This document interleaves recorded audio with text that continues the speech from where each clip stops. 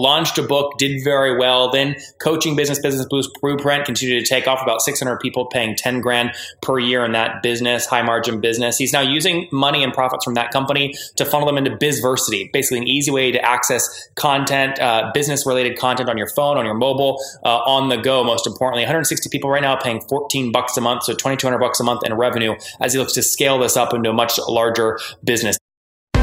This is the Top Entrepreneurs Podcast, where founders share how they started their companies and got filthy rich or crash and burn.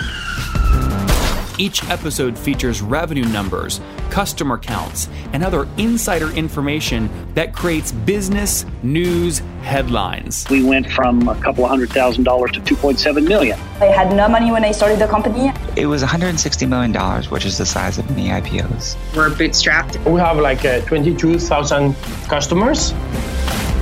With over 5 million downloads in a very short amount of time, major outlets like Inc. are calling us the fastest growing business show on iTunes. I'm your host, Nathan Latka, and here's today's episode.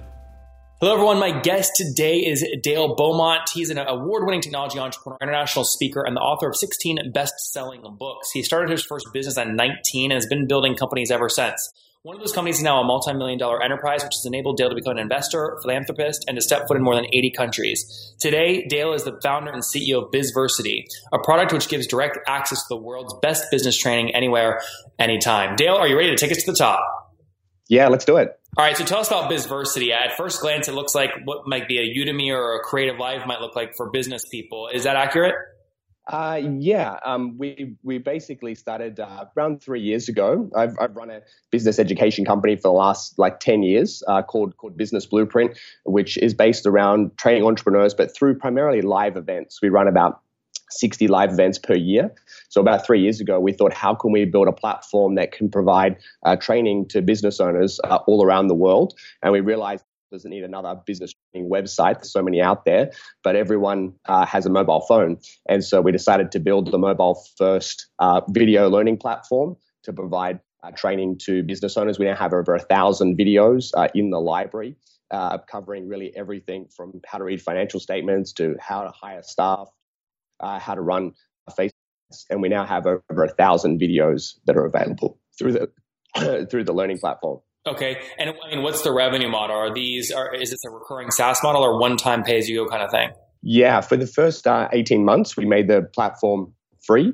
However, in the last month, we've just turned on monetization. And so it's a subscription model similar to, again, Netflix, $14 a month. And you can access all of the content that you want. And also there's a whole bunch of special features that are only available to premium members, such as the ability to download content, to be able to watch offline, the ability to create your own playlist, to speed up playback, and a whole bunch of other things that are only available to subscribers. So you get in 2 weeks free trial, or you can eat, and then you can decide if you want to continue. Okay, and walk me through, how many people are now paying for that service? Yeah, so we now have about 160 people that are paying for that service. This is in our first month, so it's sort of brand new in terms of monetization. And so now it's just a matter of how we can continue to grow. So we'll do that by having those individual accounts, every single person either signing up directly, or we're now actually looking at talking to many companies as well about getting a company-wide account. And also we've had of interest from franchise groups that are looking to provide training to their franchisees, because most of them, when they buy a franchise, they really they get a product or a service, but they really don't get a lot of business training, and they come in sort of very green and lacking a lot of business training. So it's a really low cost way to be able to provide a lot of information to especially first-time entrepreneurs. So we see that's the kind of way that we'll probably scale faster in the future, is by more of the sort of B2B style transactions. Okay, and give me a sense before the SaaS model. So in 2017, Bizversity as its own unit, how much revenue did it do? So Bizversity, so last year was for us, it was just about building the platform. Thankfully, I've got another company, which is my events business, which is very, very profitable. What's so that called? It's called Business Blueprint. Oh, that is Business Blueprint. Okay. Yeah, Business Blueprint. So that's been around for 10 years, and it's a great business. So I've been able to take some of the revenue and to put it into Bizversity just build the platform, which we have done.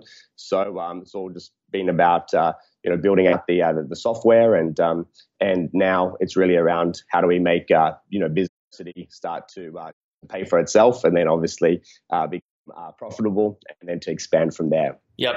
Okay, good. So you are just now really introducing pricing to Bizversity, and that pricing is $14 a month, like Netflix, 160 people at about $2,200 a month in revenue right now. Correct. Okay. How do you anticipate making people sticky on this? Anytime someone launches a content site or membership site, the hardest thing is churn is through the roof, especially to real SaaS companies that are software based. How do you keep churn down?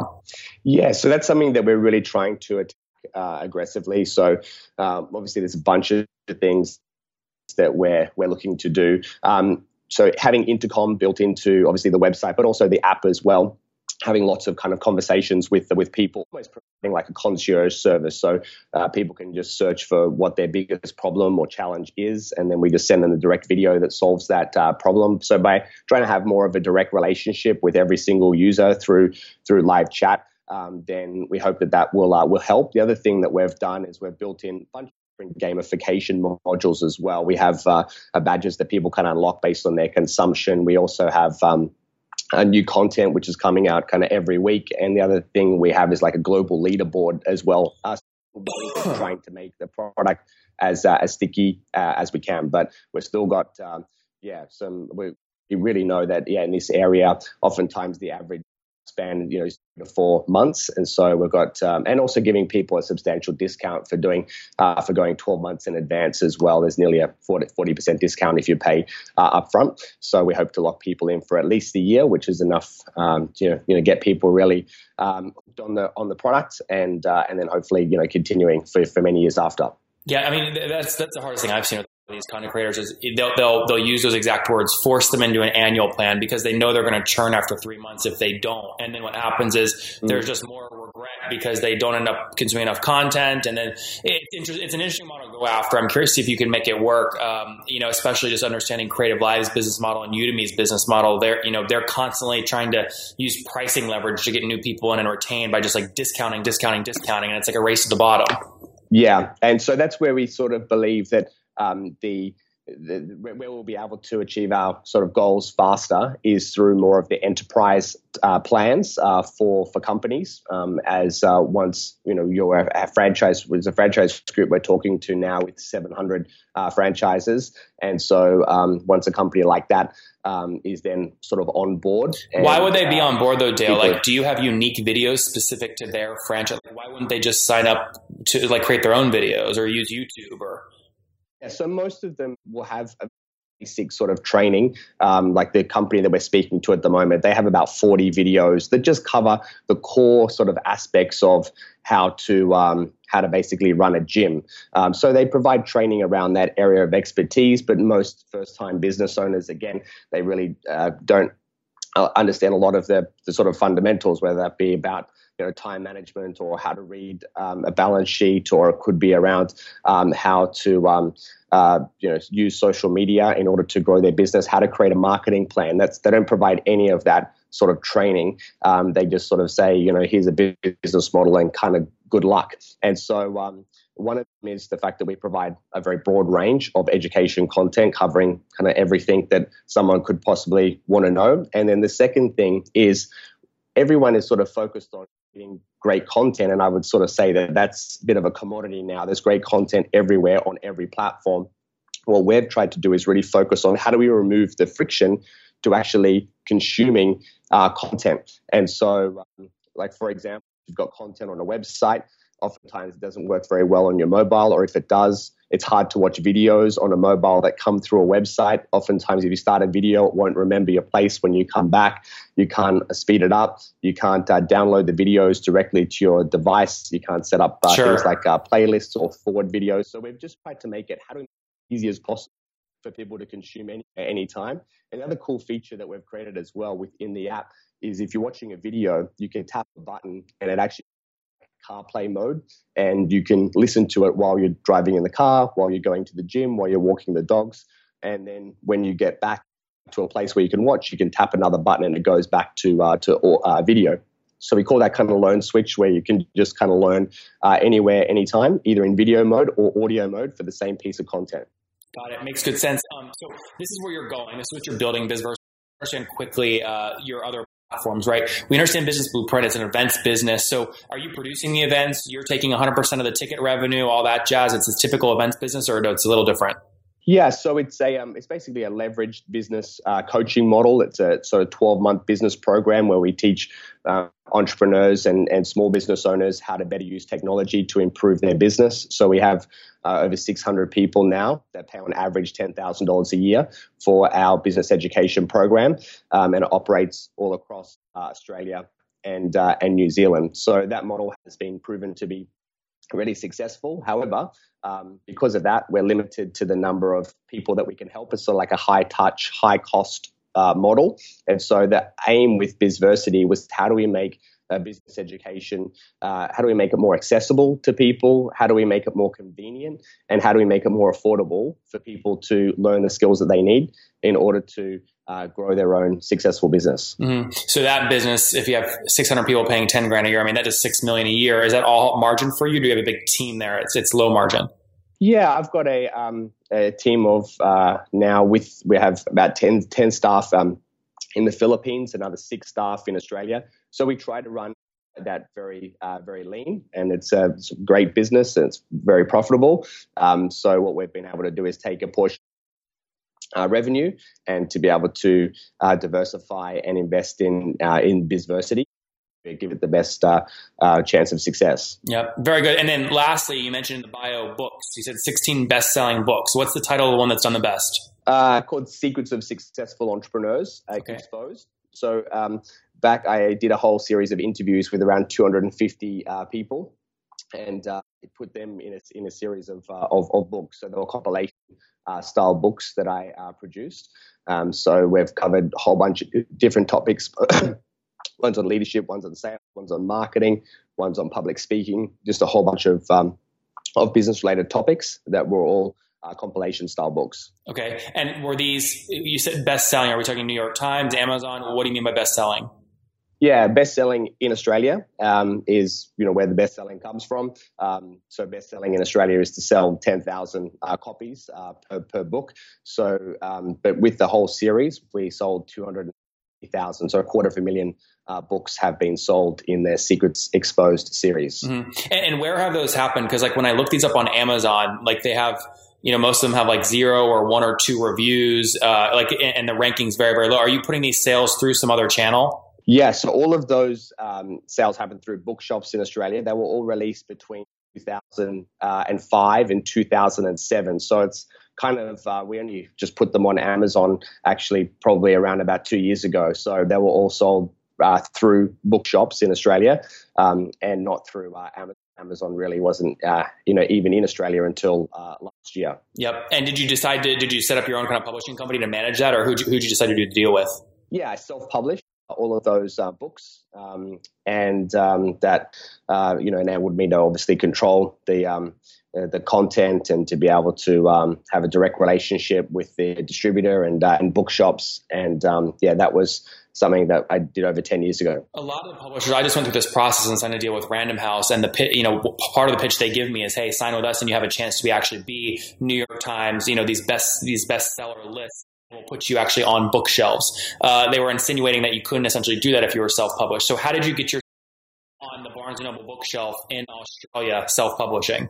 Yeah, so most publishers, like for example Random House, are actually publisher distributors. They publish and they distribute into all the bookshops. However, if you break up the food chain, there is a series of independent distributors out there that all they do is they just do distribution, meaning they have a sales force around the country to get the book into bookshops. So they work with either international publishers or only need distribution in that particular market, or they deal with self-published authors that have a book, that know how to produce it, that know how to print it, and can get a ready-made product, and they take it and distribute it into bookshops. So I use the largest independent book distributor in Australia to be able to take the books and to get it into bookshops. So essentially I was not the author, but also the publisher as well. I see. That makes sense. And what cut do you give the distributor? What do you pay them? So they normally, you get 35% normally as a If you go through a major publisher, you normally get a 10% royalty, and that's it. If you go directly to a distributor, you get 35%, out of which you take your costs. So if your costs are around about 5 to sort of 7%, then you're probably left with just a little bit more, maybe 15 to 20% is kind of what you're left with. And that means potentially you can double the amount of money that you make per book. But the real benefit of doing what I've done, which is self-publishing, is that you basically are buying your book at cost. You're buying your book at $2, where if you go through a mainstream publisher, oftentimes they'll sell the book back to you, the author, at say 50% less retail. And if retail was say $20, they sell it back to you for say 10, but they're buying it normally at about $1.50 when they're doing those sort of like print runs. So oftentimes, certainly in Australia and in America, that you get like maybe 3 months, maybe if you're lucky, 6 months worth of bookshelf time, but then it kind of disappears from the shelves, and then basically it's kind of up to you. So over the life of a book, 5 to 10 years, you actually become the number one consumer, the number one purchaser of your own book. Why? Why would you purchase your own? Why would you buy a bunch of your own book?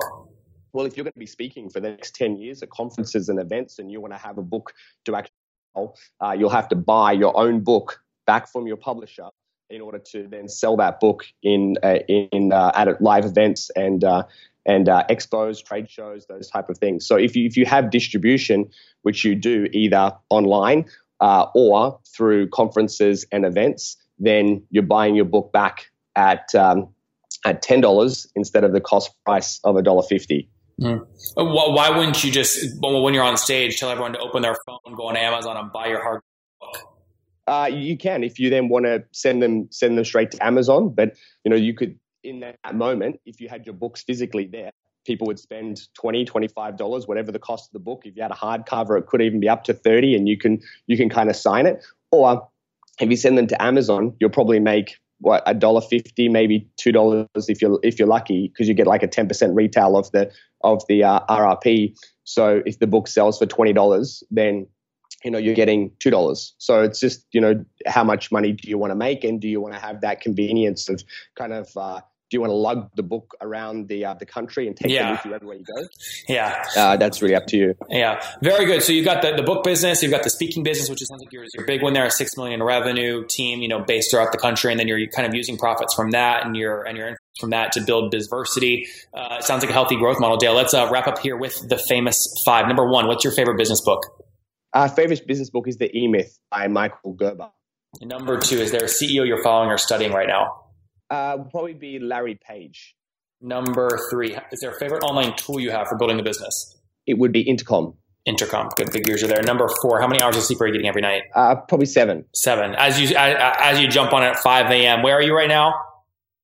I'm in Indonesia, in Bali right now. So it's 4 a.m. here. So I probably had about 5 last night. All right. And last few questions here. What's your situation? Married, single, kids? Married, 2 kids. And so we're just on a little vacation right here in Bali right now. So in probably about an hour, the kids will wake up, and then we'll go on a bit of an adventure. That's fun. And how old are you? I'm 37. 37. Last question, Dale. What do you wish your 20-year-old self knew? Probably just how to have more fun. I was too busy working, and wasn't enjoying myself enough.